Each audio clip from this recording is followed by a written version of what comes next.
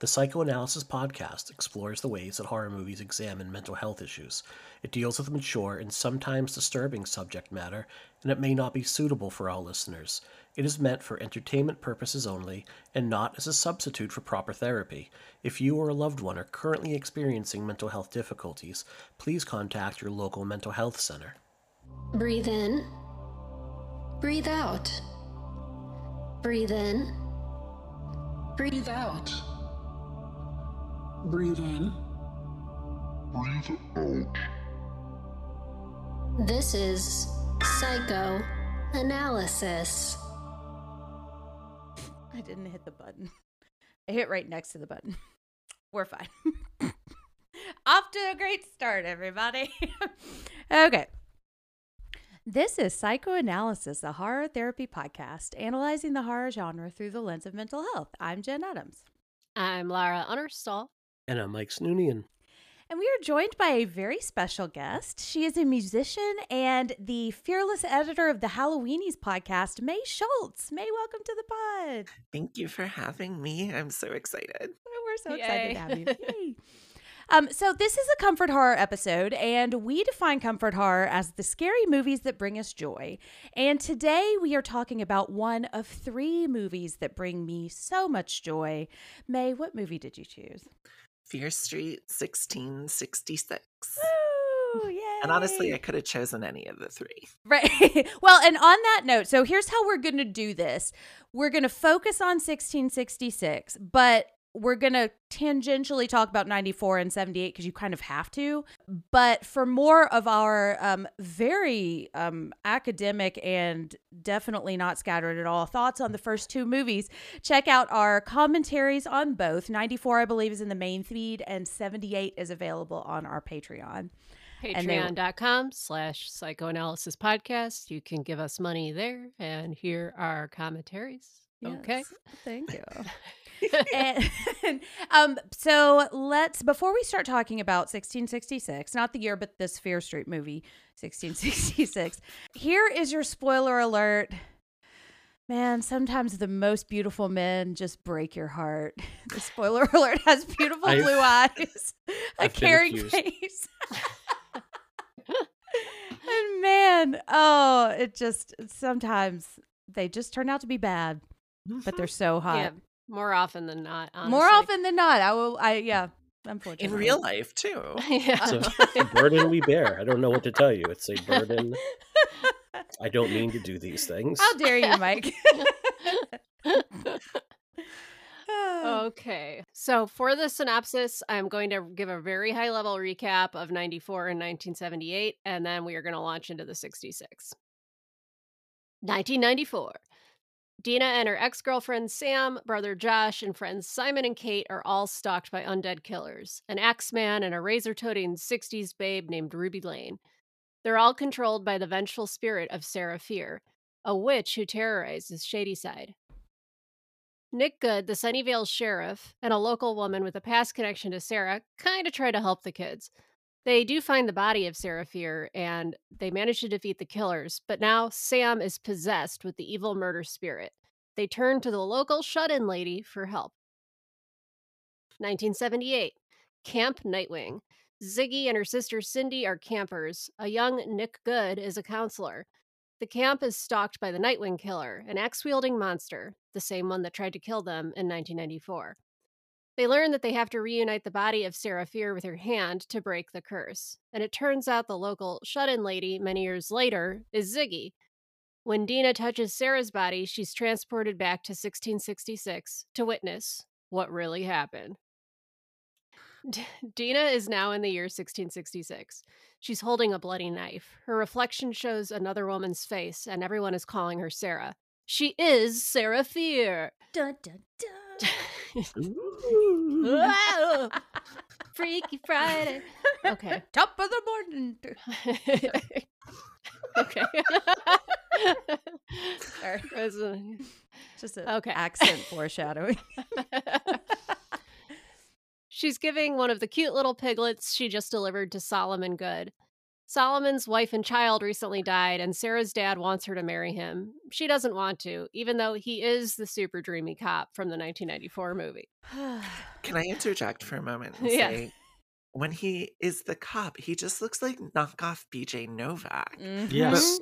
But when he's Solomon, he's so gorgeous. Whew. It does Yes. elevate his look. Yeah, it's amazing what some long hair and a nice beard will do for me. Yep. Mhm. I thought it was BJ Novak. I really did. I had to look it up. I did too. I'm like, BJ Novak, a buff.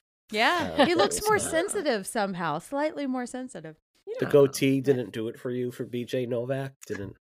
I mean, look, I'm not kicking either of them out of bed, so. you know. They can get crumbs in my sheets. I know. I They wonder- can eat crackers. Which one of those actors do you think is more likely to strike a deal with the devil to, conquer the world? BJ Novak. BJ Novak, probably. I think so. Yeah, 100%. that's how The Office got production, I think. He was the in fire US. guy, so Right. yeah. That's right, yeah. Ryan started the fire. Okay.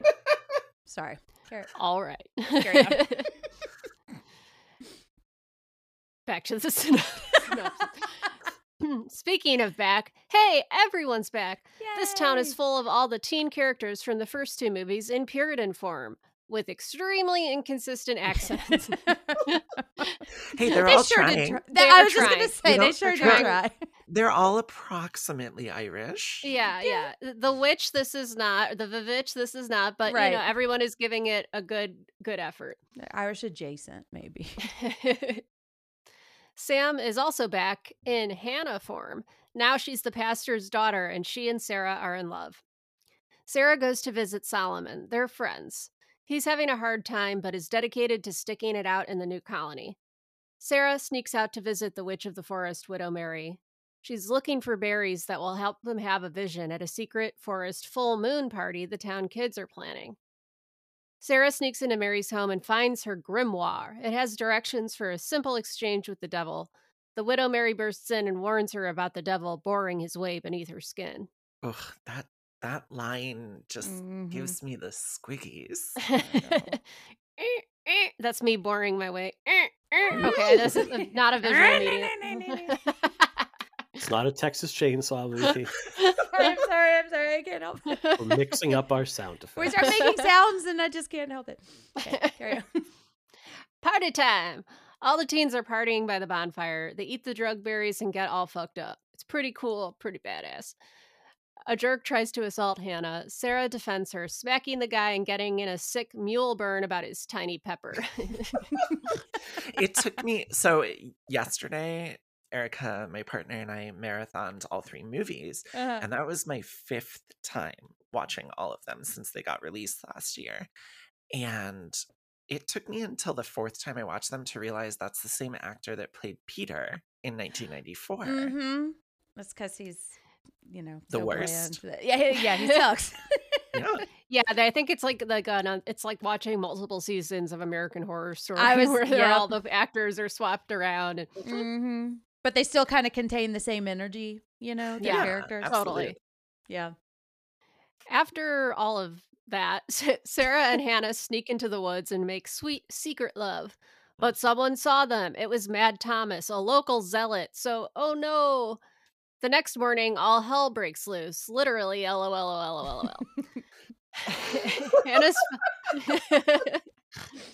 Hannah's father is acting real weird. Thomas tells everyone about what he done saw. Sarah's parents essentially disown her. All the food is rotting. Animals are eating their babies. The well is poisoned. The horses are pissed. Jesus Christ. Our pets' heads are falling off. Yeah, it's fucked up. Solomon comes to talk to Sarah and gives her a knife for protection. She tells him everything. She loves Hannah. Does that make her evil? Is the devil inside her? Solomon is supportive. He says in order to invite the devil, you must make a choice. Extend your hand. And he would know. And And he he would would- know. I know. And he would know. But their sweet moment is interrupted. The pastor has locked himself in the church with all the town's children. He ripped all of their eyes out along with his own. Oh yeah, the kids, they did. Hmm.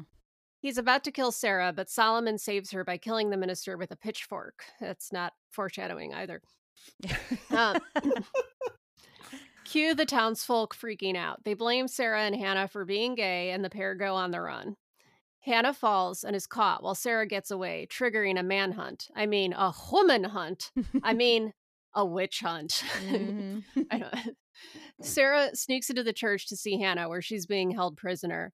They're going to hang her tomorrow. Hannah tells Sarah to run.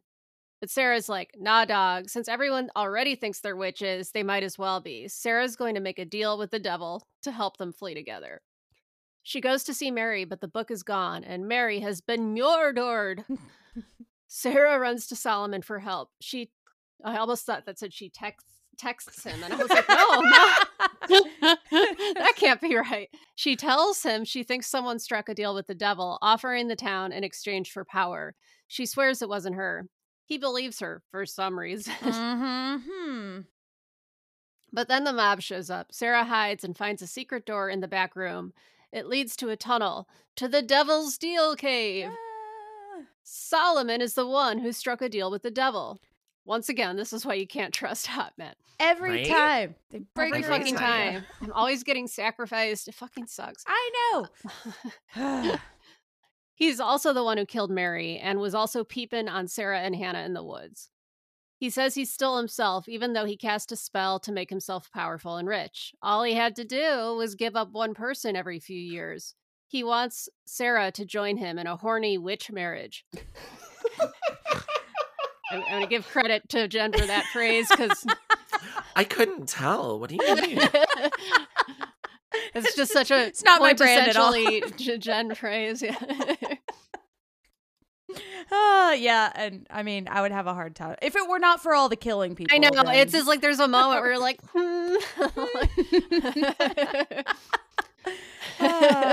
yeah. shit.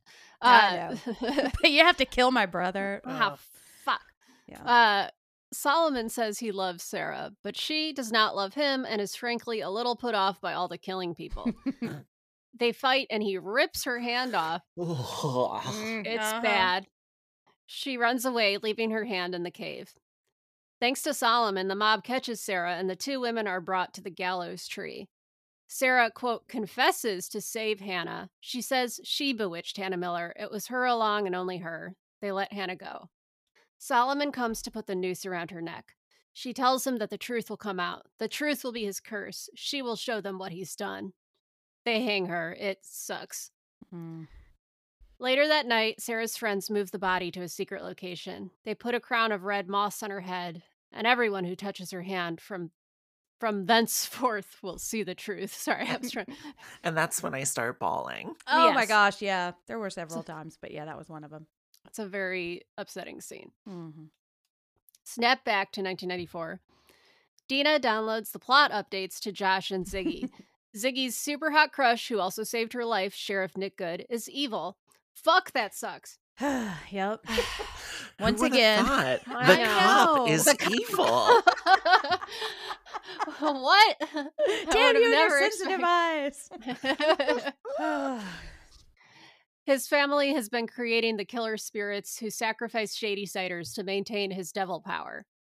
The gang goes to the mall and, with the help of head custodian Martin, hatch a plot to catch the killers, kill Sheriff Good, and save Shadyside. I love it when they pull up the car to Martin's house and Josh just goes, hey, you want to help us kill Sheriff Good? And Martin goes, I'll get my back.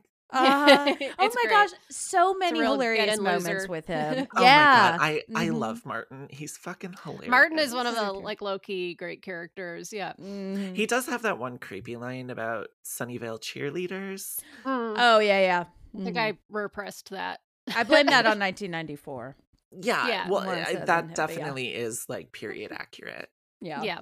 But- But yeah, it makes me wish he had been in the 94 movie a little more, you know. Mhm. Yeah, totally. The Offsprings come out and play as the soundtrack for their mall prep. Their plan involves super soakers full of neon, blood paint, and trapping the monsters in the stores behind security gates, which is what happens. They do successfully trap the killer zombie ghosts before an ominous quiet descends. Nick Good has arrived. Ziggy dumps a bucket of Dina's blood on him, marking him as a target, but he grabs Ziggy, making her a target too. Dina cuts her own hand open to distract the monsters. She runs after Solomon while the other three hide in a store. They blood super soak each other with the paint, and it turns into a full-on monster mash.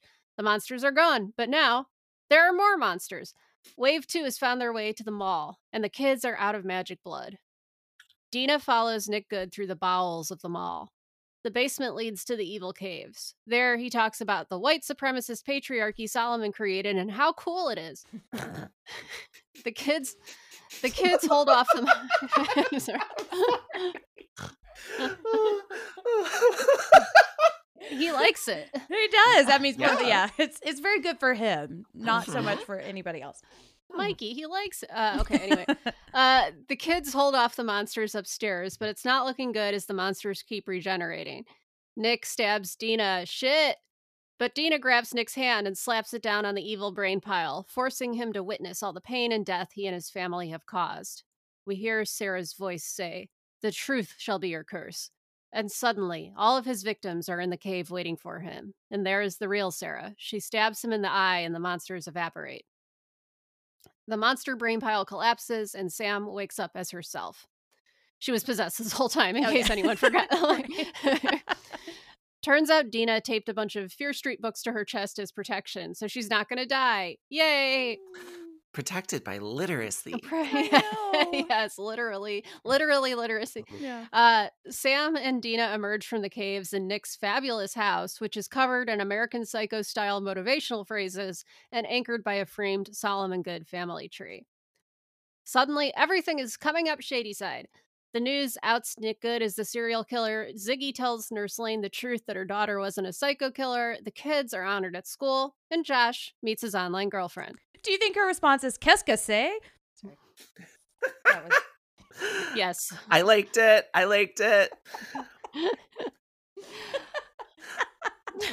I just love that the first indication you have that things have gone back to a more balanced place is that couple who get in their car and immediately get destroyed by a fucking garbage truck. I know. Yes. It's incredible. It's it great. really is. Yep. It's very, very symbolic. Yeah. The universe, the balance has been restored. Right. Yeah, they're taking Totally out the stinky. trash. They are, yeah. Cute shady Sunnyvale. Dina and Sam carve a tribute to Sarah on a rock in the forest. They listen to the Pixies and kiss in the broad daylight, which is frankly Oh. pretty cool. I know. But as the credits roll, we see someone take the devil's book from the caves. Looks like the door is open to a squeakquel.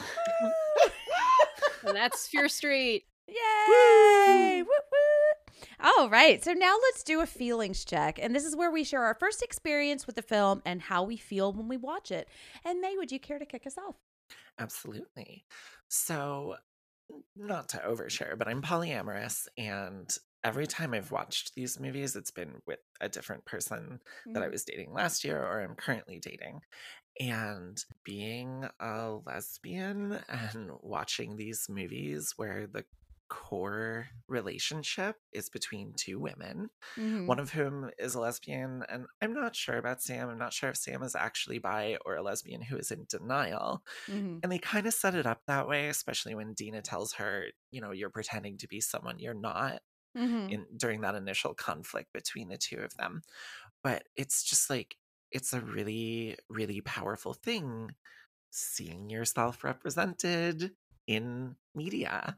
And so every time I watch these, even though all of these horrible things happen, you know, that's why you have comfort horror episodes, you know, even though these horrible things happen, these movies somehow are very emotionally fulfilling for us. They're very comforting.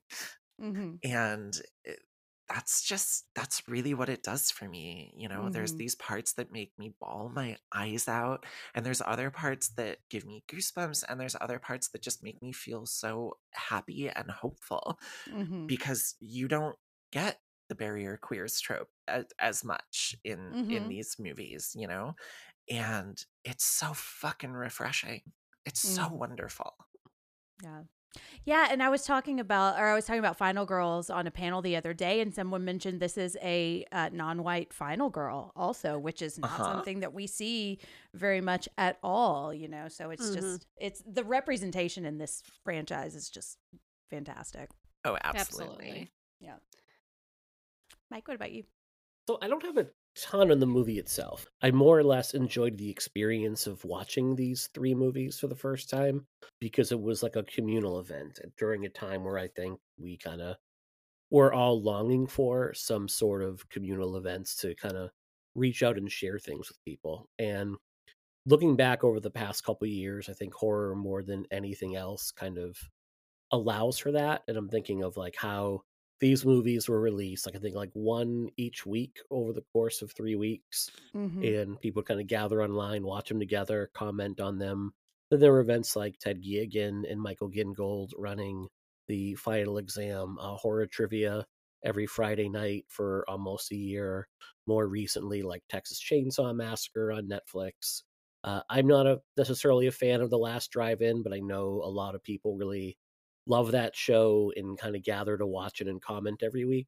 So anything that provides like that sort of communal experience, I'm all in for. And Mm-hmm. horror seems like uniquely suited in that regard. And like the Fear Street books, like I was just past the age of this and Goosebumps growing up. Like I'm a little bit older, and that's okay. And it's okay that these like, not every movie has to be for every single person. You can still enjoy and appreciate them on your own. And I think that I want to see Lee Janik make more movies. Like I think she's Mm-hmm. a supremely talented filmmaker, especially considering the amount of work that went into filming basically 3 movies simultaneously, and this is Mhm. essentially her sophomore effort after Honeymoon.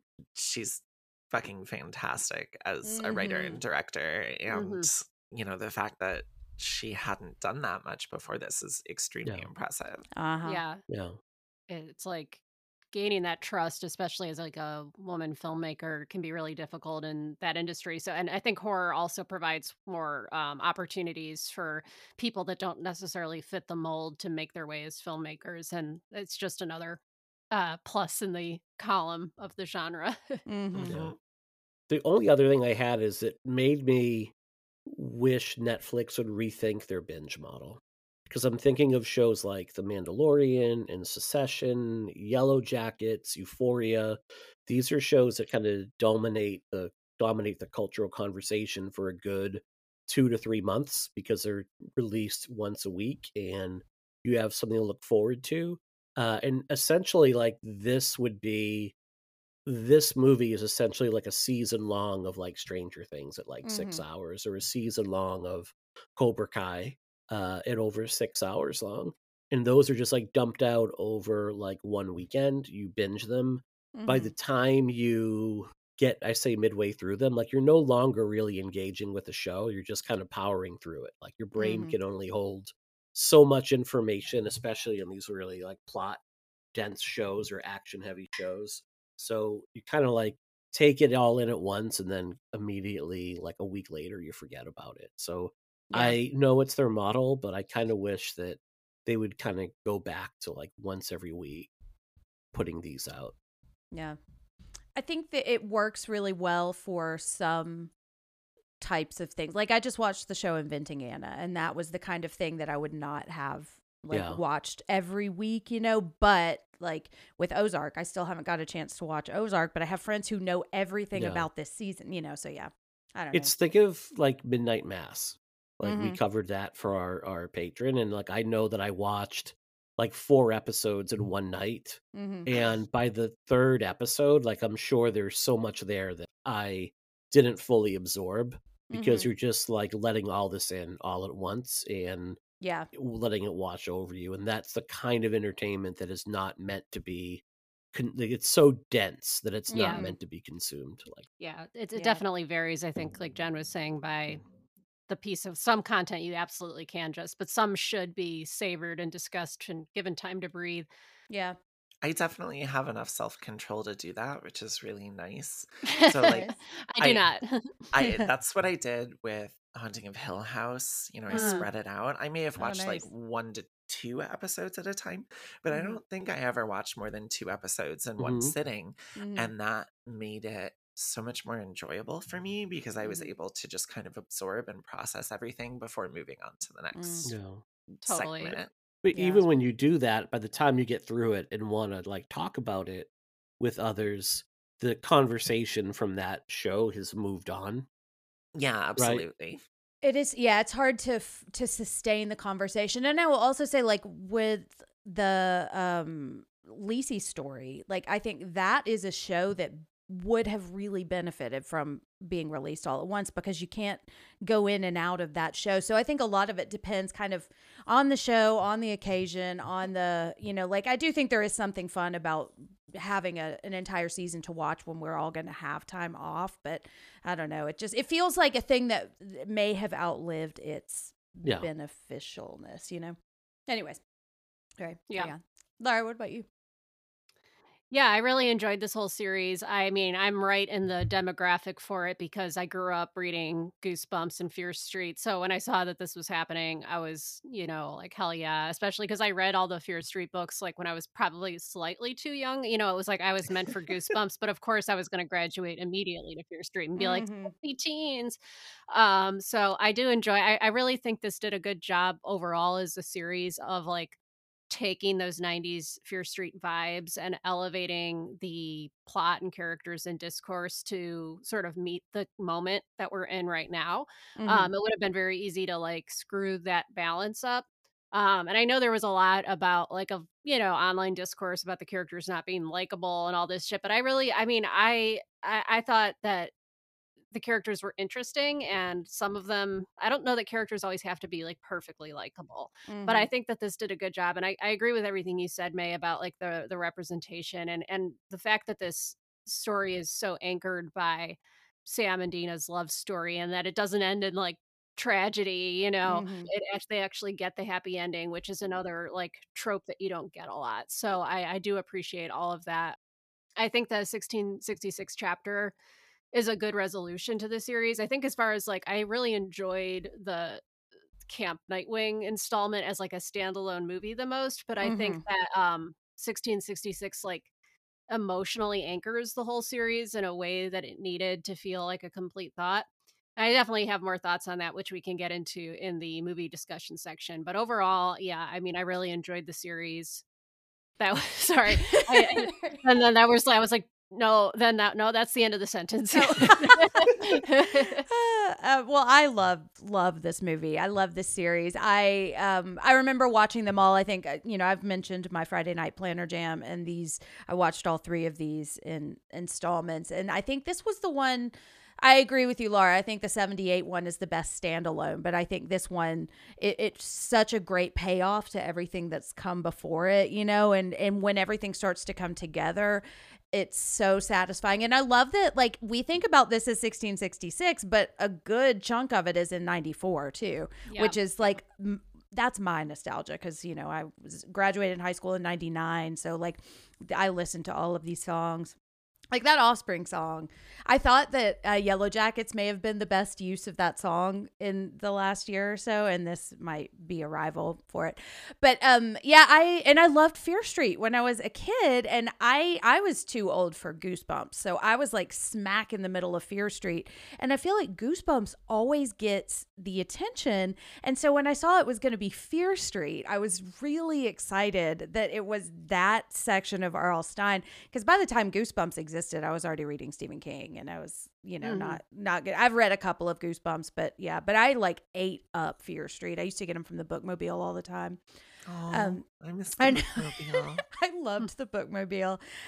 Also where I got some of my first Stephen King books. We'll probably talk a little bit, but I'll try to control myself. But Nick Good is so hot.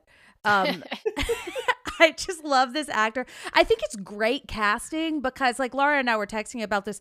I was really bummed when he turned out to be the bad guy, because I really, like, he seems so supportive of Sarah. I've got thoughts about their relationship and his relationship with Ziggy. And so I think it's just a really good use of that character.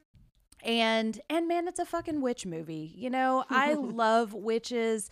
I love hearing people say things out loud like, I'm not afraid of the devil, I'm afraid of the neighbor that would accuse me. Like, I cry when I hear that, and then the Vest of Fear Street books, like that made me cry too. It's like the reason I read those books as a kid was, like, to kind of shield myself from a lot of stuff that scared me. So the fact that she, like, actually uses that as armor, it's It's just It's perfect. brilliant. It really is. It's so sweet. And I feel like if you look at each of these movies on their own, there are things that are silly. Like it's easy to get stuck on the accents, or it's easy to get stuck on like, yes, I watched the 94 movie and the songs come just so quickly. Yeah, it's a But, lot. It's like, okay. Yeah. but But like once you get to this point and like the heart has kicked in, it's like, I just love it all. So yeah, it definitely balances itself by the end. does. Much like the towns and all that. Yes. Right. It hits all the haters with a garbage truck, would you say? Yes. Absolutely. All right. Well, so now let's descend into the caves, and we're going to avoid the cave that is essentially a big outhouse because that is That's the so one gross. thing about the 78 movie that really grosses I me know. out. I can't. All the toilet paper. Stop it. So gross. So, okay, where do we want to start? Let's see. I mean, we can start with the witch, because I'll Yeah. always talk about a witch. Man, I feel like that's the central theme in a lot of ways is witches and feminine power and all this shit. Mhm. So and it feels like a reclamation. Like I remember when Wicked came out, and then it kind of started this trend of like, oh, maybe the witch is good. You know, maybe she's just misunderstood. And I feel like this does this really well because for the first two movies, you think that she is the villain. And, you know, I'm down for an evil witch too. Like witches can contain multitudes. And so I'm Like parfaits. they do. exactly like That's right. But like, I love that we find out what really happened, and that it's like this guy that we thought was gonna save us, this hot, super dreamy guy who's not like other cops, except he kind of is. But then, but I just love the turn when we find out about it, and just her speech at the end, like the truth will follow you. There is nothing you can do that will make the truth not true, you know, even if we can't see it right now. Makes me cry. Yeah, I like, the moment where she says like, if they want a witch, we'll give them a witch. Like, I think that was like an interesting moment. I almost want to see a version of this where that just happens, like, Right, and like just takes on like demonic vengeance for the whole town. And I think obviously this was playing with the tension from the books where I mean, it's been a long time, and also my mom gave away all my Fear Street and Goosebumps books, so I can't Rude. revisit. I had all of them. She's kept everything else, but somehow managed to give all of those away. It's so fine. the I love my devil mom. doesn't get you, Laura. Yeah, She's it wasn't even protecting that. you. She was like, "You don't read these anymore. These are children's Aw. books," and then just like gave. And I was like, "No, those were the only ones that mattered to me." But in the books, Sarah Fear is like spelled F-I-E-R, is like the sort of like spectral figure. I think that they took all of that like the sort of cookie cutter background stuff, which is like this town is under a curse, and it was all sort of just an excuse for this town to have all these bad events happen in. That was like the kind of like almost cartoonish, like enjoyably cartoonish, but definitely kind of cartoony young adult elements of it. And they were like, let's actually explore what this could mean. And so I think that that tension is really interesting. Yeah. Again, I just want to see her go full evil for like 5 minutes, but other than that, I think that I really liked how that was handled. Yeah. I really love, one of my favorite things about all three of these movies, there's a constant subversion of expectations. You know, before you meet Sam, you think Dina's straight because that's just what our brains tell us is the default in our culture. You know, you think Sarah Fear is the witch, and not only does she not turn out to be evil, she's not actually a witch. Yes. You know, it's just like everything in these movies plays with horror tropes and subverts your expectations, and it does it so effectively and in such an emotionally powerful way. And that's a big reason I love them. I feel like it kind of plays with that idea that was originally established in Buffy as witchcraft for a metaphor for queerness. And I mean, not that Buffy was the first thing to do that, but it's the most common example. It's what people tend to think of with this sort of situation. And probably a lot of us who've read these books, that was like our first association with that, because it's like right in that same age range where that really hit us at a developmental stage. Absolutely. And I always think it's interesting, and just like horror in general has a huge queer audience because lots of people tell us we're monsters. Lots of people tell us we don't belong. And so that's a big reason we gravitate toward these movies. I know horror queers talk about that a lot, and I Mhm. love it every time they bring that up. And so I love that they're using this thing that is perceived as evil as a metaphor for, like, okay, she's different because she's queer, and she turns out to not be evil, and Mhm. it's such a beautiful subversion of expectations. Mhm. I also think there's a lot of dichotomies in these stories, innocence versus experience, abandonment and betrayal versus loyalty and love, and Mhm. you know e- ending up confiding in the wrong people because you trust them. you know Mhm. there's so much duality in these, and I love that. Yeah, it struck me after like editing the synopsis, and I was like thinking, just kind of digesting some of this, that like there was like a central takeaway that's kind of obvious, but also kind of not obvious because of the nature of the films. But for me, it was just like, oh, the central takeaway for me is that like the root of all evil is essentially like man's insatiable desire for power and the men who wield that power and yet constantly demand more of it. Not that that's topical right now at all or anything, but like if you strip away all the Judeo-Christian implications of the word, like devil, like the devil lives in them, and yet society, who's manipulated by those same people who wield power, turns its wrath on our least powerful and most vulnerable and says, "You're the evil ones." And that's fucking stupid as shit. And this Mhm. movie is Absolutely. like using these horror tropes to explore that idea and reveal to you, like, of course, you too were manipulated by your common expectations of like the evil witch or the woman that is like, got a vengeful spirit or something like that. And it's like actually it was the quote unquote good guy, the man who has the most power in the town, that was pulling the strings all along. And I feel like that's really a timeless message that's really resonant right now. Yeah. Absolutely. I just put out an album.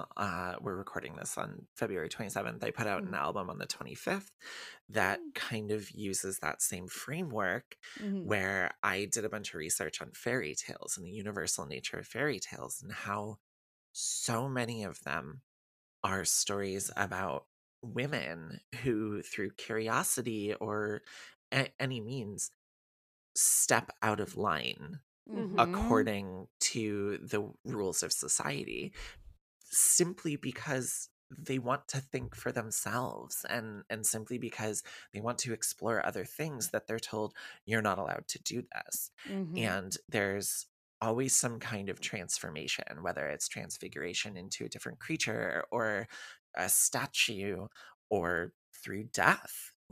Everything is about transformation, and I feel like these films tie into that really well.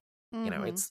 it's women who, quote unquote, step out of line and then are punished for it. Mhm. And they're not actually doing anything that's hurting anyone. Right. They're not doing anything different than the men are doing. They're just not allowed to. They didn't write the lines, so they Right. can't step. Yeah. And it's like urban legends, which I think are really kind of attuned to Fear Street. That's kind of like I wouldn't call them urban legend stories, but it's got that feel to it, which They and do. Yeah. those exist as like morality tales, like more modern morality tales. Like this Hmm. is like the Lover's Lane one is like don't have premarital sex, or like make sure you're a good caregiver, like check the children.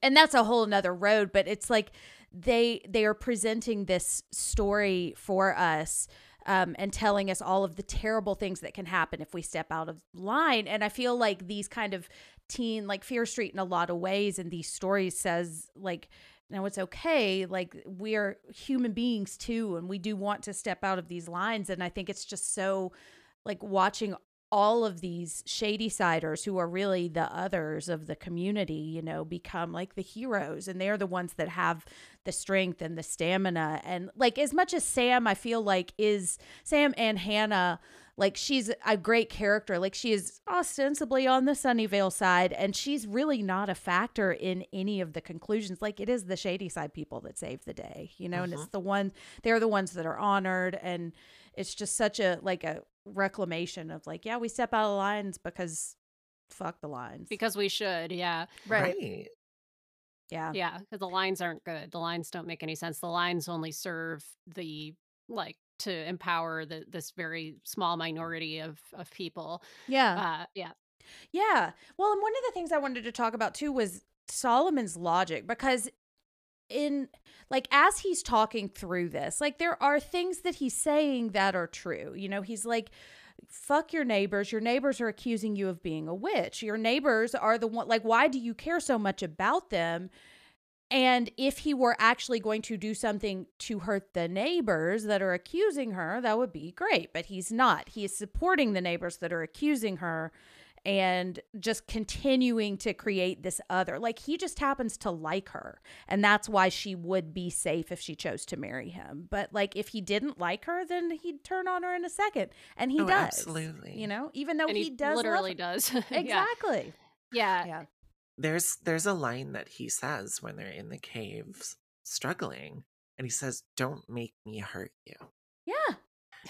And that is just like, it's so upsetting, and it's so indicative of everything we're talking about. He doesn't have to hurt her. Yeah. She's not making him do anything. He is choosing to hurt her because he's choosing this miswielded power over a positive relationship. She definitely, you know, she didn't want to be with him romantically, but he was her best friend. You know, she confided in him. She trusted him. And he's using that to try to manipulate her into being with him. Yeah. And that's classic abuser behavior. It you know? is. Absolutely. I mean, we'll get into stuff later, I'm sure, but both of my partners are therapists.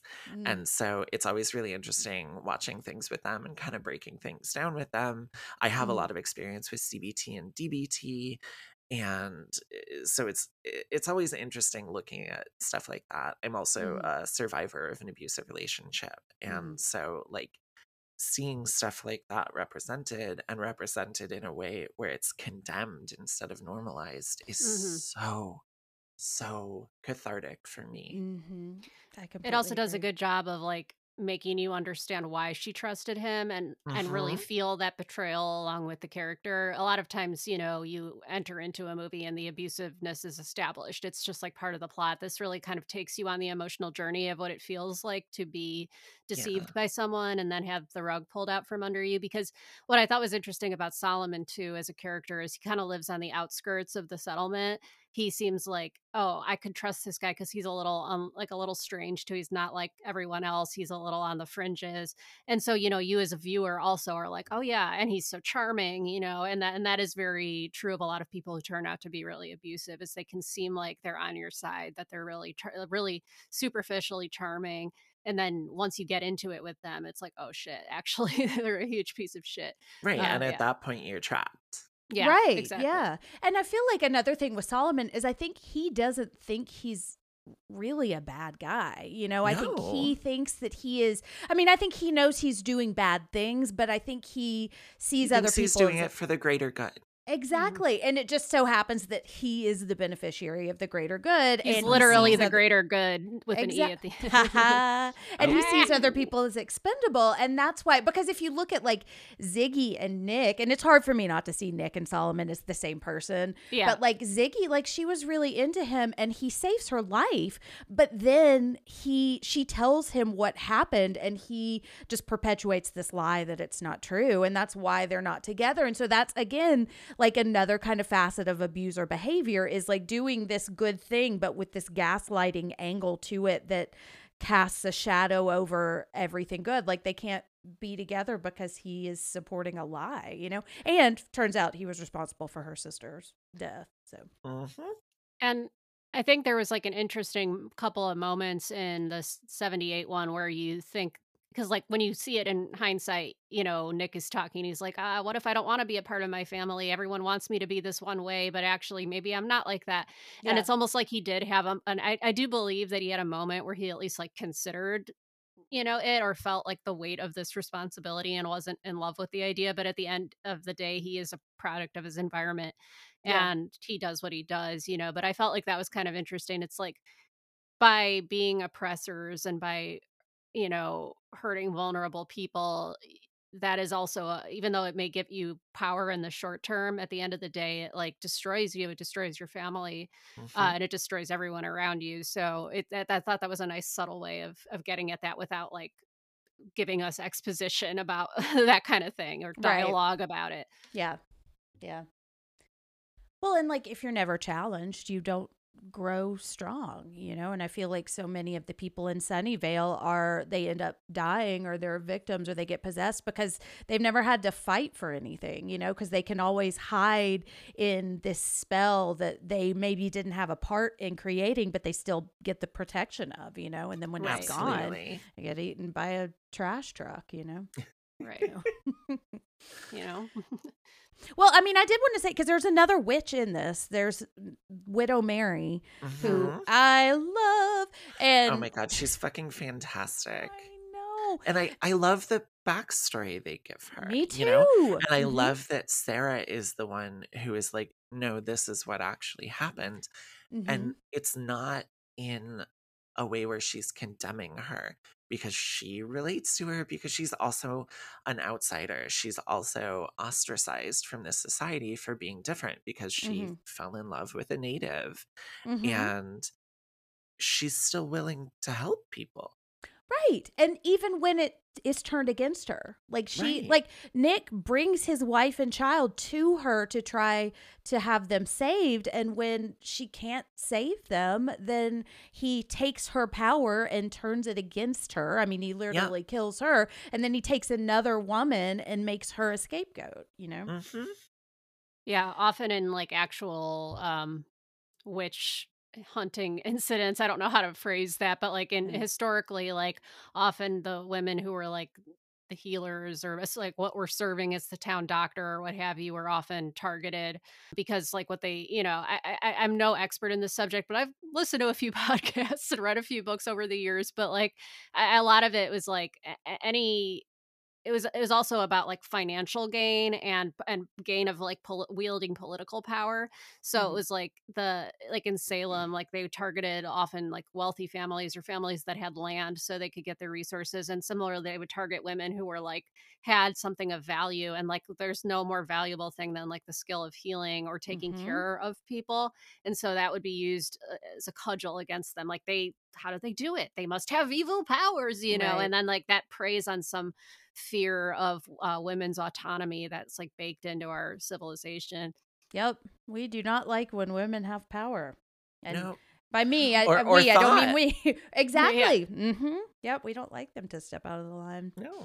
Or feelings. Right. Oh, totally. Yeah. You're being hysterical. Stop oh being my so emotional. Yeah, your ovaries are hurting me right now. They're crawling out of my Yeah. yeah. Is it your time of the month?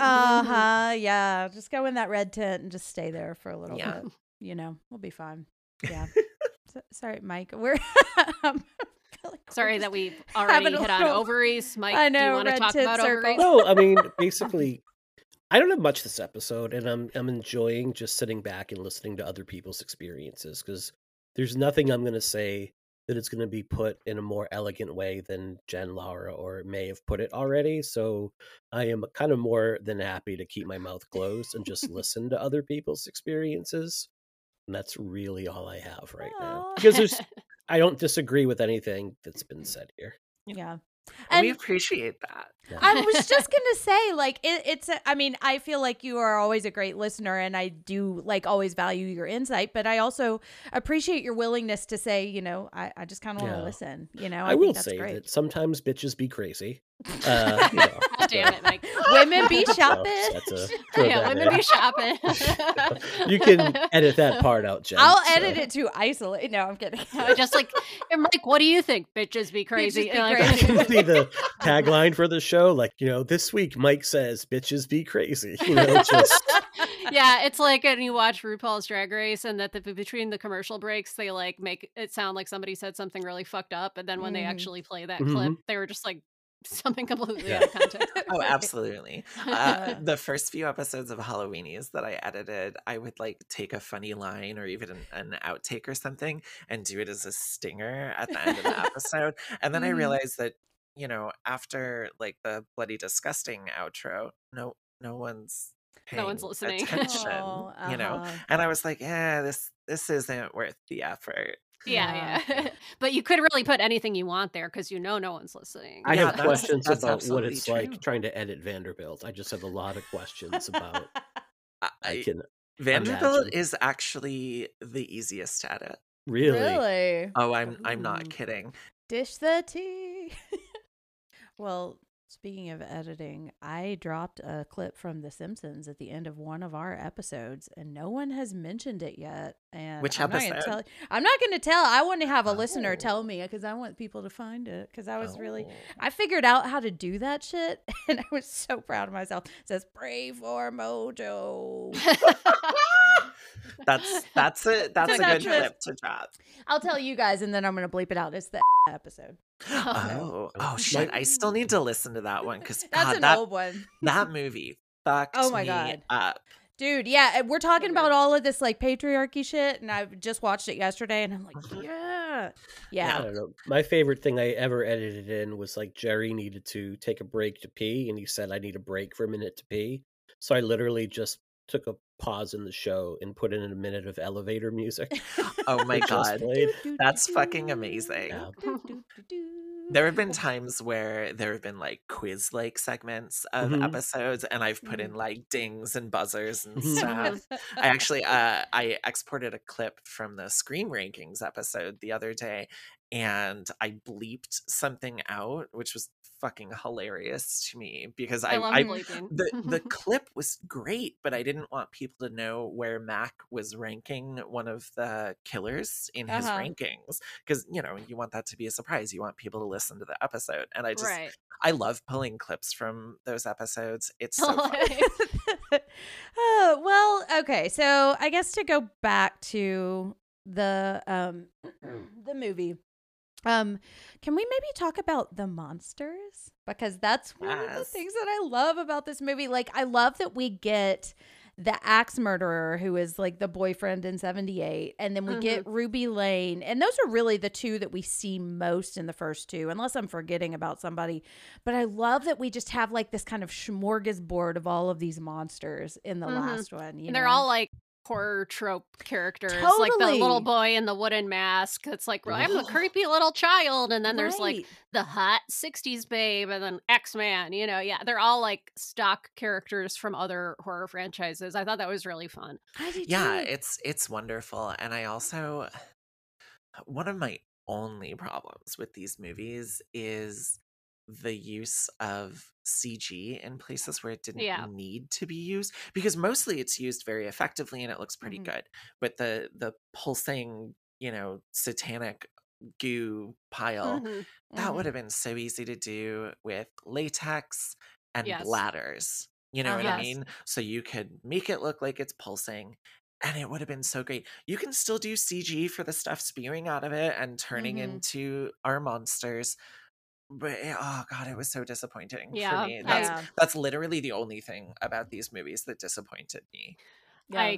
I as people who listen know, I'm a huge practical effects fan, and I Mhm. don't like CG, so I completely agree. It seems like that's the kind of thing that would just anchor it more, because you can always tell in your lizard brain when something is physically in the room with the actors versus CGI'd in after the fact. Yeah. It makes a psychological difference. It's like, I mean, Oh, really, like, absolutely. yeah. And so we didn't really mention Skull Mask, but Skull Yeah. Mask is also pretty prevalent. Oh, that's And right. Mm-hmm. yeah, and like I love that kind of like the Scream costume or Yeah. Uh-huh. what is it, Grandfather Time or whatever that it was Yeah. originally called. Uh-huh. The Hey, first time Halloweenies. the first time Justin said that on one of the Scream episodes, I just fucking lost it. But yeah, it's such a simple costume, and Uh-huh. because of the way we're introduced to it, it is so terrifying. You know, Mhm. we've been seeing skeletons since we were kids. You know, it's like skeletons aren't that scary. Ooh, I live inside you. Mhm. And Ooh. And that I is was not a euphemism. right. I always think of that Natalie D comic where it's just a cute little cartoon skull and it says, I live inside your face. It's true. It Aw.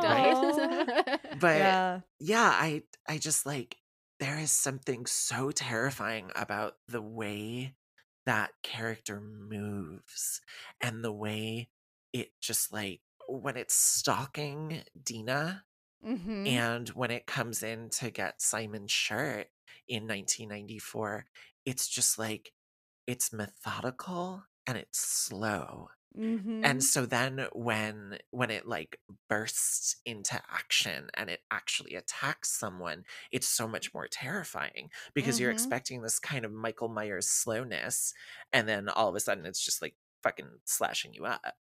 Yeah. Yeah. Well, and it is like Scream. Like it's obviously kind of evoking that same kind of feeling, Yeah. but it's not. And I am in love with the opening scene of the 94 movie because it is such a good, like speaking of subversion of that Scream opening, because we get that she like the slow motion stab, and then she like pulls the mask off, and in Scream we don't see the face. And then Right. we see the face, and then he gets shot in the head by who turns out to be the central villain of the whole Right. thing. And so like when you see Skull Mask, it's like you're not trying to figure out who it is anymore, because it's a monster now that has come back to life. So it is a completely different thing. Yeah. I love it. Yeah. It's like a blender of all these horror tropes. They got the slasher in, and it's like I like that like that one is really the clearest reference as a Scream reference, but the rest feel like I can't quite pinpoint, but they're like an amalgamation of other Yeah. things from different films, and they all have like their finishing move, like the axe, the straight razor, Mm-hmm. the like what was it, baseball bat or club or something with the weird little Yeah. boy. Yeah, When yeah. the Yeah. milkman has the ice pick. Yeah. Yes, it's like these could all be action figures. It's like video game. I want to see a video game of this. It's like Yeah. it does it in a way that's just really fun. Oh, Well, and absolutely. it thematically fits too, because it's like Solomon is not creating these monsters. Solomon is sacrificing one person, and it is the culture and the cultural fears that are creating the individual monster. And I think of like the milkman and like the executioner style killer, and it's just like kind of a product of these time periods based on the person he happens to target. And I think that's why he can kind of not feel as responsible too, because he's not actually killing anyone. Right. He is just He's sacrificing. Exactly. Which is I the That's Doctor what they do. Strangelove of sitting Yeah. in the war room. Yeah. I also noticed watching him yesterday for the first time that the reason Nick or Solomon are actually able to kill these agents essentially is because they're the ones who initiated the curse. You know what I mean? Mhm. So when Nick shoots Ryan in the head, you don't really know yet, but like the only reason Ryan actually stops at that point is because Nick killed him. Just Right. like when the pastor is killed by Solomon, the reason he stops is because Solomon is the one who initiated the curse. And so like it took me 5 times watching these movies to actually realize that. And that again is great foreshadowing and Mhm. great subversion. Mhm. Yeah. Well, and Nick is the one that saves them both under the tree in 78 too, right? Yeah. Right. Yeah. Yeah, it's one of those like there's a lot in this movie that benefits from hindsight. We're like, Yes. Oh, oh shit. absolutely. It also reminds me, just because I just watched it, that Dead and Buried. It's like almost like a zombie master kind of situation, or like white zombie kind of thing, like the guy that pulls the puppet strings. Yeah. Now I just want to yell "pull the string" like Bela Lugosi in Bride of the Monster. Yes. Vanderbilt Well, and- actually posted that the other day. Well, speaking of pulling strings, I love the mall showdown. Like, it's such a Oh my fun God. set piece. Like, I love when the mall cops show up and they kick their super soakers away like they're like dangerous weapons. And I mean, I guess in the Yeah. movie's logic they are, but it's just so fun. It's so like 90s, like this neon Yeah. blacklight paint too, you know? It's just it They even were though like, like let's if I really kind of dissected this, like, are they really going to follow these arrows? You know, I don't know. But don't it's- logic it. Yeah. no, Exactly, but you don't need to because it's so much fun. Because the Offspring's playing. Like, who cares if it makes sense? You know, Right? It reminded me of like in summer camps, we would always, be forced to like one of 3 recreational activities every 2 weeks or something. And it was always like a laser tag, was one of Uh-huh. them. And this had that, like, it looked like the inside of like a 90s laser tag place Oh, with the absolutely. black light and all that. Yep. Like, I was always so afraid of laser tag. The laser tag place I went to as a kid, my favorite part was when they would play music from Terminator 2. oh my God. Which- Oh, no, Jen. I don't have any feelings about that at all. One of the reasons I've been looking so forward to this is so we can briefly gush about Terminator 2 and how it's the best sequel of all time and Oh maybe my the gosh. best movie of all time. I Yep. mean, it's fucking perfect. It's Anyway. so amazing. Yes. Shit, I was gonna say something. Co-sign. before. I Laser mean- tag, Terminator 2 music. Yeah, Perfect no, movie, It was you it was know. back before that. Sarah No, Connor. Yeah. That's okay. Laser sure I'll tag used to think of it. scare me. I would get really anxious because I could never it's like when I play video games, I just panic and hit all the buttons at once and end up like looking at the ceiling. So laser tag was like the live version of that. Like I would just be like, I can't make my gun work, and I'd just hide in the corner. I would always run in, find a hiding spot, and then sneak around the corner. That's the same way I've done paintball, where it's like find an advantageous spot and then just pick people off. I call it the cowards special. Hey, but that's how you survive. Hey, if it it works. works. It's as a method, it works. Totally. So. I once took out a former Marine in paintball doing that. So Nice. Damn. that's my one claim to fame. He was pissed, and then he got me in the next round. Oh, Like he kept His, he, like, shot me up vengeance. really big. I had bruises all over my legs. Well, is there anything else we want to mention about this movie or any of the Oh. other two? I remembered what I wanted to say. So I love the through lines between the 3 time periods. I love that the church becomes the mess hall, becomes the mall, Mm-hmm. And I love that the fucking tree Mhm. where they hung her ends up as the central piece of the Mhm. mall. Yeah. And I love that they built the mall around it because Mhm. otherwise her hand wouldn't be there. I hate it when they call it a hand bone. I Oh, hate yeah. it. Just call it a fucking hand. Okay. Right. hand. Okay. So I It's have 2 one problems bone. with this movie. Because there are lots of bones in your hand. Yeah. Right. Yeah. But I just love that they like built the whole mall around the tree. They didn't dig it up. They just structured around it. And that just goes to show you how horribly important that piece of the town's history is. Mhm. It's like we're honoring this tree by building a mall around it, which if we're talking about monuments to 90s capitalism, that is like a high honor, Totally. building a Yes. mall around this monument. Mhm. And it's so fascinating to me how they were able to work these through lines into the movies and how rewarding repeat viewings are because you notice these things more and more. Mhm. Yeah, Yeah. it reminds me of like an occult psychogeography. Like everything has these like ritual spaces, and they're like probably the tree not being dug up was like a thing, part of the like devil powers that can't happen because that would cause so there's certain like elements of like physical power that have to remain in the town. And it reminds me of like a very like Lovecraftian Aleister Crowley ley lines kind of shit. Like I like that kind of occult bullshit in a film, so it just gives me that vibe.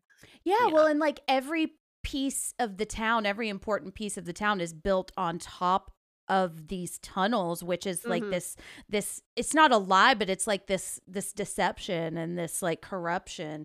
And so Yeah. the entire town is built on top of that. And when you go down into it, you discover the truth. And I love that the tree is this representation of this truth that is all that will not die, and it's always going Yeah. to be there. And that's the thing, like, that what I love that we go backwards in these generations is because I feel like sometimes with a story about like the Salem witch trials or something like where it's hundreds of years before the truth comes out and everybody that could have benefited from that is already dead, you know, we get to see like the root of this. And we hear, like when she says like, I will never let you forget, you know, that means something because we've seen, you know, this corruption in other generations. And then we get like the catharsis, like it feels so good when she says that and stabs him in the eye because we've gone backwards and we see like what the heart of this really is, you know. Yeah. That moment when she says, I will never let you go, that is just full body goosebumps moment. Right. And it's like she is coded as dangerous for the entire movie, but then you realize she is dangerous to the people who are bad, you know. That's who should be afraid of her, you know. Right. But in order to keep power, they tell everyone to be afraid. Yeah, absolutely. Which is what they do, even though they're super hot. Well, I also want to give, I know we already said it, but like it was so nice going backwards to see all the kids pop back absolutely. up. Like after we'd seen these brutal deaths, especially Simon. Like I saw him in White Lotus and then saw him again in The Woman in the Window or something. And I just love the character he plays. It's kind of like a doofus, but like with such a sweet heart, you know? Yeah. I kind of love that there's another subversion of expectations there. It's like Dina's the queer weirdo, and I just realized that she's kind of costumed like Lindsay Weir from Freaks and Geeks, which I love. Yes. True. She really is. Good right? catch. She's the queer weirdo. Simon is the kid who's selling drugs, not because he's a bad person, because he's trying to support his family and he's already working a regular job at the fucking grocery store. He's in play of every month, I think. Right. Yeah. No. Oh God, I love Yeah, that. that was I sweet. love that shot. It's so fucking funny. And then you have Kate, who's the cheerleader and the leader of every group and all of these things. And it's like they're such an unlikely trio of friends and they love each other so much. They do. You know, and I think one of the other big themes that we didn't really talk about is sacrifice. You know, Sam offers to sacrifice herself to save the woman she loves. Sarah does sacrifice herself to save the woman she loves. And it's just like, it's this beautiful mirroring between the two halves or the two bookends of the story. And I fucking love that because we do sacrifice ourselves for people we love in small ways and big ways. And, you know, the way they use that in these films is so affecting. Well, and that is like the heart of Nick's corruption because he's sacrificing other people to benefit himself, you know, like because he's sacrificing just as much. He's just sacrificing the people he sees as expendable, and they are willing to sacrifice themselves, partly because I think there's a little bit of a learned like viewing yourself as shady side, you know, like, but there's also just like you want that person to live, you know, that like the moment where she says, no, I bewitched Hannah is just, oh my God, it's heartbreaking. It really is. Ugh. And that Hannah just has to watch and Hannah's mother. And so that's why that payoff, like we're going to kiss that bitch. Oh my God. And Sam's mom. Sam. Seriously. Yep. Yeah, they suck. But that's why like the kissing in the broad daylight, like that, it's there's a tragedy that feels so triumphant, you know, because that should not be something that is a triumph. That should just be something that we all have, you know? Yeah. But it's just such a beautiful line. And then the way that it happens, you know, it's that's all they want. They just want to kiss in the light, you know, and eat their cheeseburgers. Right. And listen, And so the ending of this is it's just gorgeous. You know? Oh, absolutely. Such a good payoff, you know. So, that was the other thing I wanted to talk about. Besides Lee Janiak's direction, the cinematography, the music, the editing in all three of these is fucking stunning. It really is. I know some people don't like all the needle drops. I think they're fun, and not just because I love pretty much every song they use. Same. I can't stand Cat Stevens, but Oh, I no. love Cat Stevens. I know. I'm sorry. I'm sorry. That's okay. that's Come on, a we gotta go watch spicy. Harold and Maude. That's a spicy take. I've never seen Harold and Maude. Okay, that I make you haven't love seen Cat it Stevens. either. Just the Okay. whole soundtrack. But the score is amazing. I love that they brought in Uh-huh. Marco Beltrami to help Yes. out, and I love the little bit of, you know, Scream references in the Mhm. score. It's not like John Williams where he recycles motifs and stuff where you're like, wait, I'm watching Harry Potter. Why does this sound like a moment in Star Wars? It's Uh-huh. like, oh, this is an intentional reference to the tonality of this. And I love Right. that. And the It's percussion. so well done. Oh yeah. Mhm. Yeah, and I love that the music for each era again has a bit of a through line, but different instruments are used. You know, when you get Mhm. back to 1666, it's mostly period appropriate instruments, and that repeated violin progression that is just so unsettling. Oh, I Mhm. love that. It's so good. Yeah, the cinematography especially is fantastic. There's so many beautiful shots in these movies. You know, I feel like one perfect shot doesn't really feature horror movies a lot, but there's a Mhm. lot of shots in this movie that would be perfect for that Mhm. account. And Totally. like the styling, like the set design too, like it feels appropriate for the time genre of horror, like the Oh, horror movies. absolutely. You know, it's like the 1666 has a bit of like overcast, like natural light feel to it. You know, the 78 one has that just. Swarm 70s kind of color grading. And, Uh-huh. But then and there's like so much like black light neon stuff with the Mhm, yeah. 94. Yeah. You It know? was thoughtful. Everything was very like, let's execute Yeah. each things distinctly. Which is how you do nostalgia right, you know? Yeah. Like this could be seen as nostalgia overload, but it's like just the way it all comes together just is perfect, you know? Yeah, absolutely.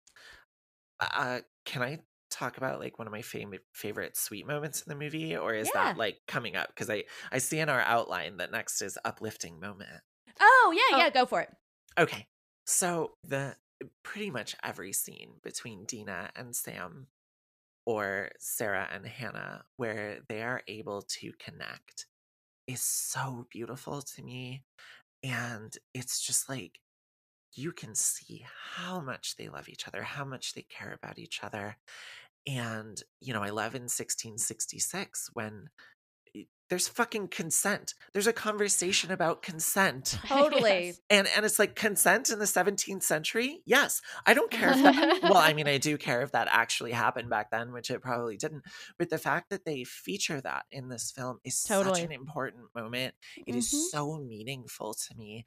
And then I love that Dina or Sarah just goes straight for going down on her. I Right. mean, like, damn girl. Yeah, they went for it with these things. They weren't like shy about making it sexual, which is No, like, you know. not at Yeah. all. And It's not I coded. think that's Yeah. right. And I think that's refreshing, not just because it's in a queer relationship, but it's also like, yeah, teenagers are fucking horny. They fuck. Yeah. You know, Yeah. they don't just like skirt around it. They aren't just having cutesy stuff. Like teenagers fuck. I mean, I Yeah, didn't. you'll never be that horny again. Yeah. I know. Yeah. Yeah. Well, unless you start taking hormones to transition, and then Okay. just Then- saying. Okay, okay. Or you happen to watch a movie with a sweater person, or you know, just be me. Well, I take antidepressants, so. Aw. Uh, But no, I think one of the other lovely things is that red moss is a symbol of their love, and that's kind of Sarah trying to protect what she sees as her town and her people, and that's why it spreads and grows, and it's like, you know, just like her bones were trying to warn people, but because her body wasn't complete, they weren't getting the complete narrative. That red moss is so representative of her reaching out and trying to get the truth out there, and also just a big symbol of hers and Hannah's love. You know, when you first see that she's wearing that crown, I was just like, wait a second. Mm. The Oh, red yeah. moss is a good thing. Yes, yes. Mhm. That's another subversion is that you think it's Right. this gross, evil, weird thing because it's red. Red can have so many meanings, Right. Right. Yeah. Yeah, it's Well, smart. and that she's the first shady sider, and like Yeah. as I was watching it this time, I noticed that they're the shady side witches because I was like, I would kill to have that as my high school mascot. But it's the Sunnyvale Devils, and I feel like that is it's right there, Mhm. we see it the whole time. But that she is the first shady sider, not because of where she lives, but because she was the first one who was willing to say, like, no, this is who I am. Just that moment where Right. she tells Solomon, like, no, it wasn't Medallions. I mean, she's essentially Yes. saying, I'm gay, Yeah. even though that could kill her, Yeah. Yeah, Mm. and that dedication to being her authentic self, that's another thing that really, really hits home for me Mm-hmm. because I didn't get to do that until less than a year ago. Mm-hmm. I'm 35. I finally got to start being my authentic self last March. Mm. And it has been so powerful for me to finally be able to not be afraid to be who I am, to establish healthy relationships, and to just find so much love and kindness from people because of that. Mm-hmm. And so like her being willing to be her authentic self, being willing to say, no, this is who I am and I am not going to hide. And that Dina does that too. Everyone knows Dina's a lesbian. She's Mm-hmm. not in the closet. She's fucking out. And Mm-hmm. like that, oh God, that's so powerful. Mm-hmm. And, like, I love seeing representation like that that can help other queer kids be like, Yeah. oh, I'm allowed to be who I am. Mm-hmm. Yeah. Because every person that shares about it once, like I think about this with trauma, like if you talk about it, it makes it so easier for the next person to talk about it and for the next person. And I like that Sam is not really vilified for feeling uncomfortable being out, like she's, in the first movie, she's like, it's like, I understand, you understand why she's not, because when you see your mom, but then when she like says, no, I'll see you tonight, that feels so triumphant too. Oh my God, that's fucking great. And like Dina definitely is mad at her toward the Mm-hmm. beginning of the movie. Like she says, she's pretending to be someone she's not. Mm-hmm. And I think that's hard for Dina because she loves her. Mm-hmm. Yeah. Absolutely. Well, and Let's, speaking of love, Should we? yeah. Yes. Okay. Let's have an uplifting moment. And now it's time for an uplifting moment. And this is where we share any grounding or coping techniques and any self-care that have been particularly effective for us. Grounding and coping techniques are the little tips, tricks, mantras, or practices that help us get through the tough days and tough moments. And self-care is anything that makes us feel good or feel better. And man, I've been fucking struggling recently. I'm in this really bad sleep cycle and just but watching these movies has been a lot of self-care and talking about it. Like I didn't have the best morning, but I'm feeling like really energized now. Yay. So yay, Fear Street is my self-care.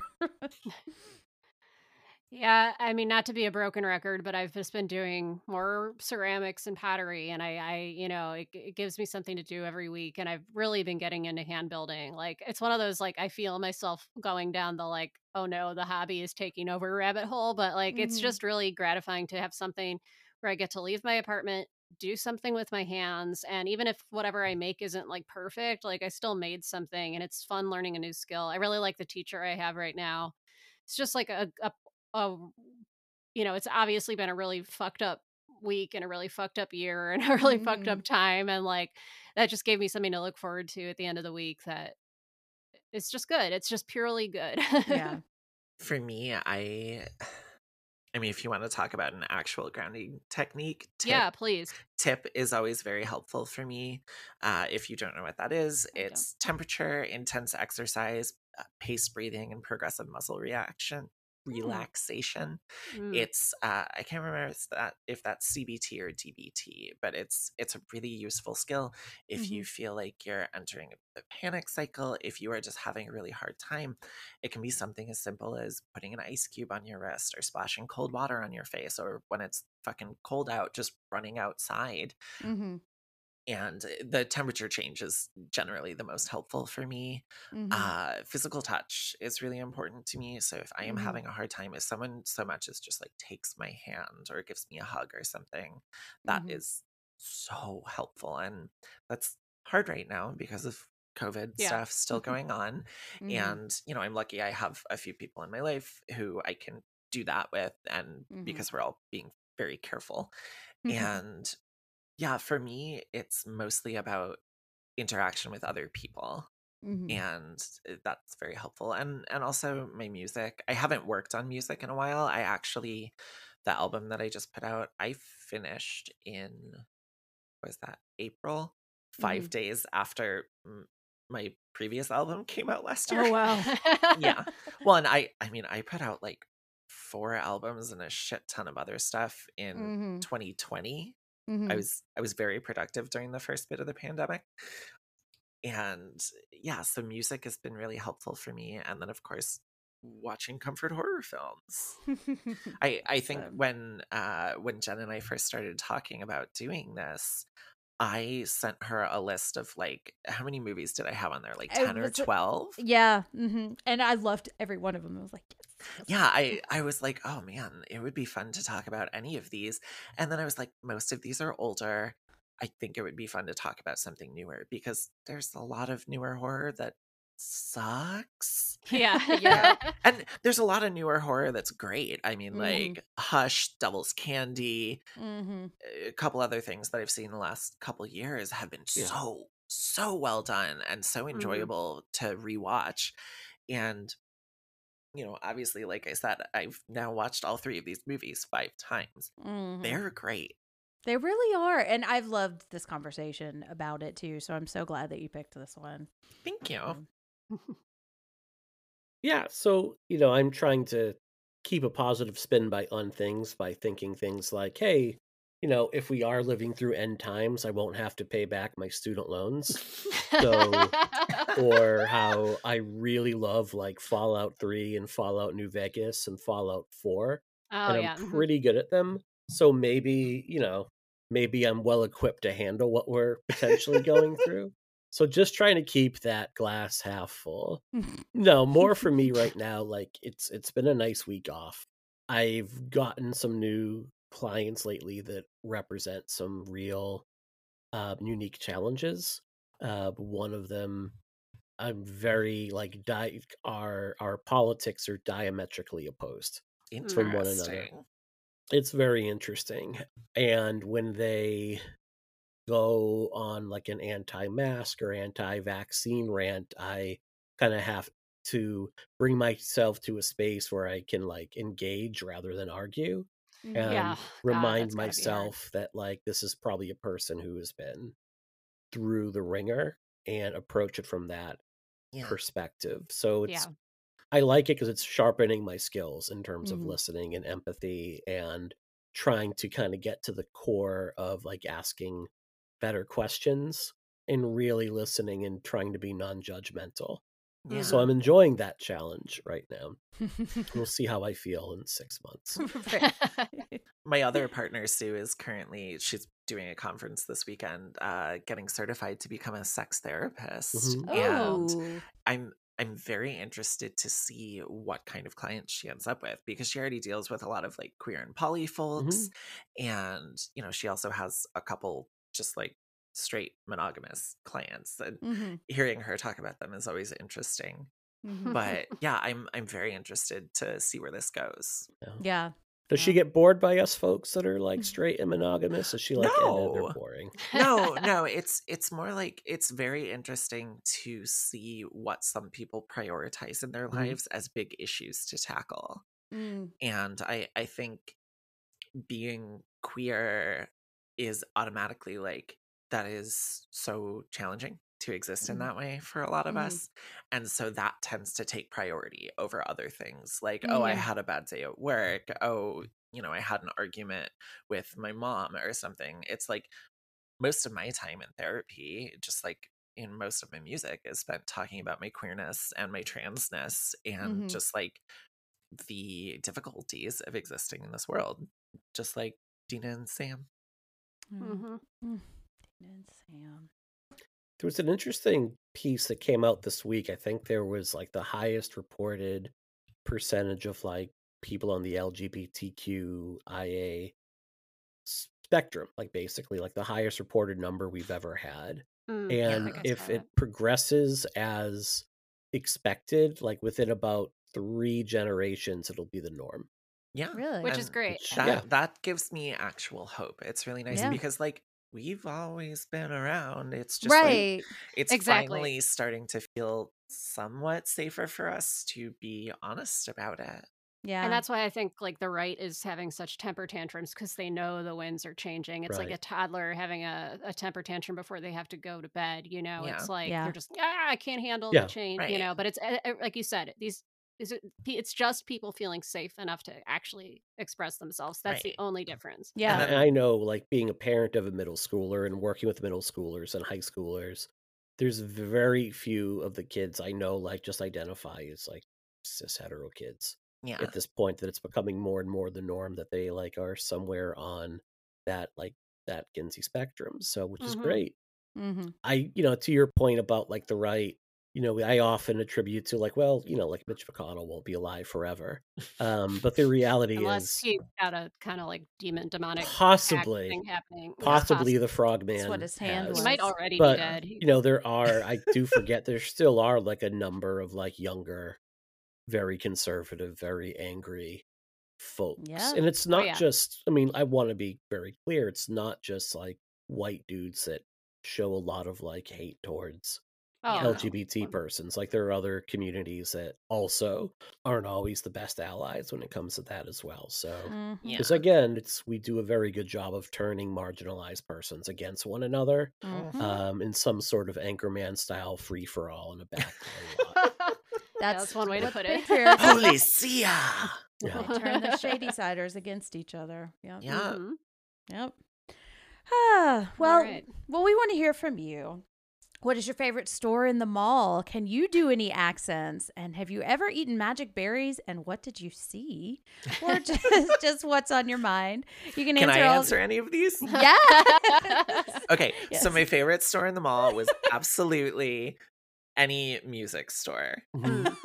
And Yep. well, and especially like when I was a teenager and Mhm. I got into Nine Inch Nails in 1999. They're my favorite band. I don't know if y'all can see, but like I have a lot of Nine Inch Nails stuff. The entire wall Nice. in front of me is Nine Inch Nails stuff. Nice. And Erica actually just surprised me the other day with tickets to see them outside of Aw. Seattle in Awesome. September, which is so Nice. fucking exciting because I didn't think I was going to get to see them this year. But so like back then, certain music stores would have imports and stuff. So Mhm.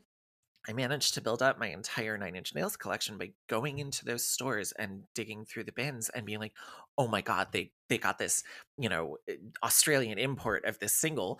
I don't Mhm. care that it's $20. I'm gonna fucking Oh, buy yeah. it. Mhm. I remember in the early 90s having like 6 copies of Pearl Jam's Alive single, Yeah. because they all had like different guitar tracks to them. And Mhm. like, again, it just like I had the same song. I would put them all in one mixtape at the end. Yes. And have like, Absolutely. But yeah, so any music store was always my favorite. I was very partial to Sam Goody, and Yep. I Was a you know fan. what? I miss Borders. I do. I I miss miss Borders. Borders a I miss lot. Borders. Yeah. Borders was so much better Walden than Barnes Book and was Noble. one that I Oh, would yeah. go to Oh, a yeah. lot. I love yeah. that they have the Walden books where Mhm. Maya Yeah. Hawke's character is working at the Totally. beginning of the first movie. That- Oh, that felt right. and that the first needle drop is Closer by Nine Inch Nails. Which, I know. Uh-huh. It's, yeah, even It's though it's such a made for you. tone setter. Oh It's yeah, just- it's oh. well, and like, okay, however you feel about the needle drops, if you're bitching about like, oh, well, Closer didn't come out until 1995, get over it. Oh, You know yeah, what? No, that's It's a a hill I'll fucking- die on.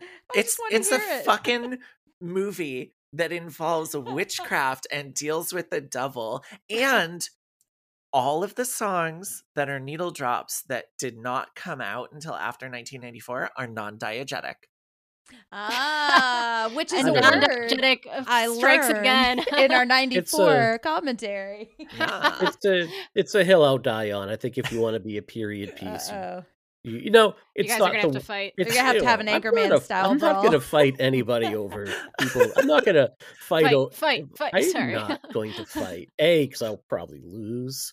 Oh my god, no, you won't. I My had arms to- are like noodles. So there was this middle school kid I was convinced I could beat in a foot race because I used to beat really fast sixth graders in foot races, and I bet him $5 I would win.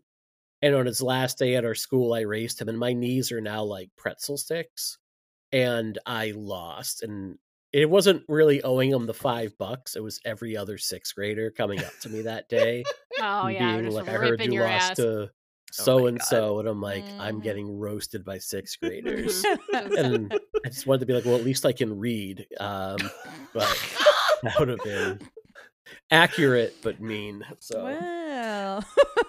Well, we want to hear from Sorry. you. Oh, wait. Can I answer the other questions real quick? Speed round. Yeah, no. It's, Okay. I can do a really good impression of Arnold from Jingle All the Way if you want me to do that real quick. Yeah, go for it. Put that cookie down now. that was Wow. good. Thank you. shockingly good. And That yes, was I very did back impressive. away from the mic so I didn't blow anyone's ears. Spoken I've never like eaten, an editor. yeah, I've never eaten magic berries, but I'm about to try mushrooms for the first time sometime soon. Very excited for that. Ooh, And nice. yeah. You'll have to tell us what you see. I surely will. Well, you can answer all of these questions and more by following us on socials at Psycho8Pod. You can also join our Facebook group, the Psychoanalysis Podcast Support Group, which is a private and moderated space to share about things we talk about in the episode, anything else that might be on your mind. And you can email us at psycho8pod@gmail.com if you want to share privately. And if you have a spare moment, please leave us a rate and review on Apple iTunes. It really helps other people find the pod. It makes us feel good. And our homework question for the week, we talked about a lot of iconic movie monsters. So what is your favorite iconic horror movie monster? Share a pic if you want. And what's up next for us? Well, we are continuing our theme of workplace anxiety with the polar opposite of Session 9, which was our first film on it. We are going to be watching Mayhem with the fantastic Samara Weaving. And I actually haven't seen it, so I'm excited. I haven't seen it either. First time for me. It's really good. It's really fun. But if that's not enough for you, Mike, what's going on in the world of Patreon? Sure. So if you go to patreon.com/psychoanalysispodcast, you have access to like a few dozen hours of bonus footage up this point, depending on what tier you go to. We do at least one bonus show every month. For February, we kind of recorded a preview of March's theme with a Take This Job and Shove It. And we also have things like our medicine chest where we give our recommendations in terms of what to watch or play or listen to. We, on our top tier, we do commentaries, or we'll analyze characters from horror movies and write up treatments for them. So in February, Laura and I did a really fun commentary on Scream. I think I've talked about that movie more than any movie. We have a $50 tier where it's a one-time payment of $50, allows you to pick either a comfort horror movie for us to discuss and for you to jump on for a segment of the show, or you can pick the movie and a potential theme as well to go along with that. So we're lining all those up. I think after Mayhem, is that when we do our next one? That might That's be going to be our Exorcist. first Patreon comfort horror, yeah. Excellent. So we have that coming up. I will say, like, as we record this, with everything going on in Texas for the past month, for everything going on in Texas this week, we're taking our donations from the month of February and we are donating them to a trans youth help center. I don't know if we picked which one. That makes me so happy. Yeah. Good. We just kind of Glad. all like texted. We're like, why don't we just we- do this? It was like a Yeah. very easy call to make. Very easy, yes. Yeah. So if you Mhm. are currently a patron, like that is where February's funds are going, and we encourage all our listeners to make their own personal donation as well. Like I think Mhm. we all have. To And show check our those kids feed. We support. posted some links of places There's that you links can up on to. our Twitter page, and we'll redo that as well. And that's one step. Obviously, there's a long road, a long way to go. So yeah, patreon.com/psychoanalysis podcast. Yeah. And let's wrap up with some plugs. So, May, where can we find you online? And you mentioned an album. Where can we find your music? Yeah, so I'm on Twitter and Instagram at Everson Poe, EversonPoe. It's a pseudonym I've been using for, excuse me, Jesus Christ, 13 years. It's an obscure reference to a book series that I love. The character is mentioned twice because they're the sibling of the main character. You never meet the character. It's just a name. And I was like, no one's ever going to use this. I love it. It is ambiguous in terms of gender. It's fucking fantastic. But yeah, so that's my handle on social media, and it's also my music name. So eversonpoe.bandcamp.com. I put out my album The Night Country on Friday the 25th. Good like name. I said, thank you. It's the second book in a series about fairy tales. Oh. And The Night Country is essentially a blank slate for building a world. And that, like I said, a lot of the album deals with existing as a woman in a patriarchal society. It also, of course, deals with my past trauma and my struggles with gender identity and stuff. And I'm really, really fucking proud of it. I've been getting some really good feedback on it from friends on Twitter, as well as a couple reviews so far. And almost everyone has used the word nightmare or nightmarish in their reviews. And I'm like, fuck yeah. Thank you. That's a good thing. Yeah, to have. absolutely. Yeah. And it's been really nice. It's been really satisfying to get it out there after not releasing anything for almost a year. And so yeah, if you are into metal, please check it out. I did a lot of clean vocals on it for the first time, where they're good clean vocals. There's still plenty of screaming, plenty of blast beats, but there's also a lot of like post-rock influence, and I've been told there's some like 80s sound to it, which is really fucking cool because I didn't realize I had done that. It's just in you.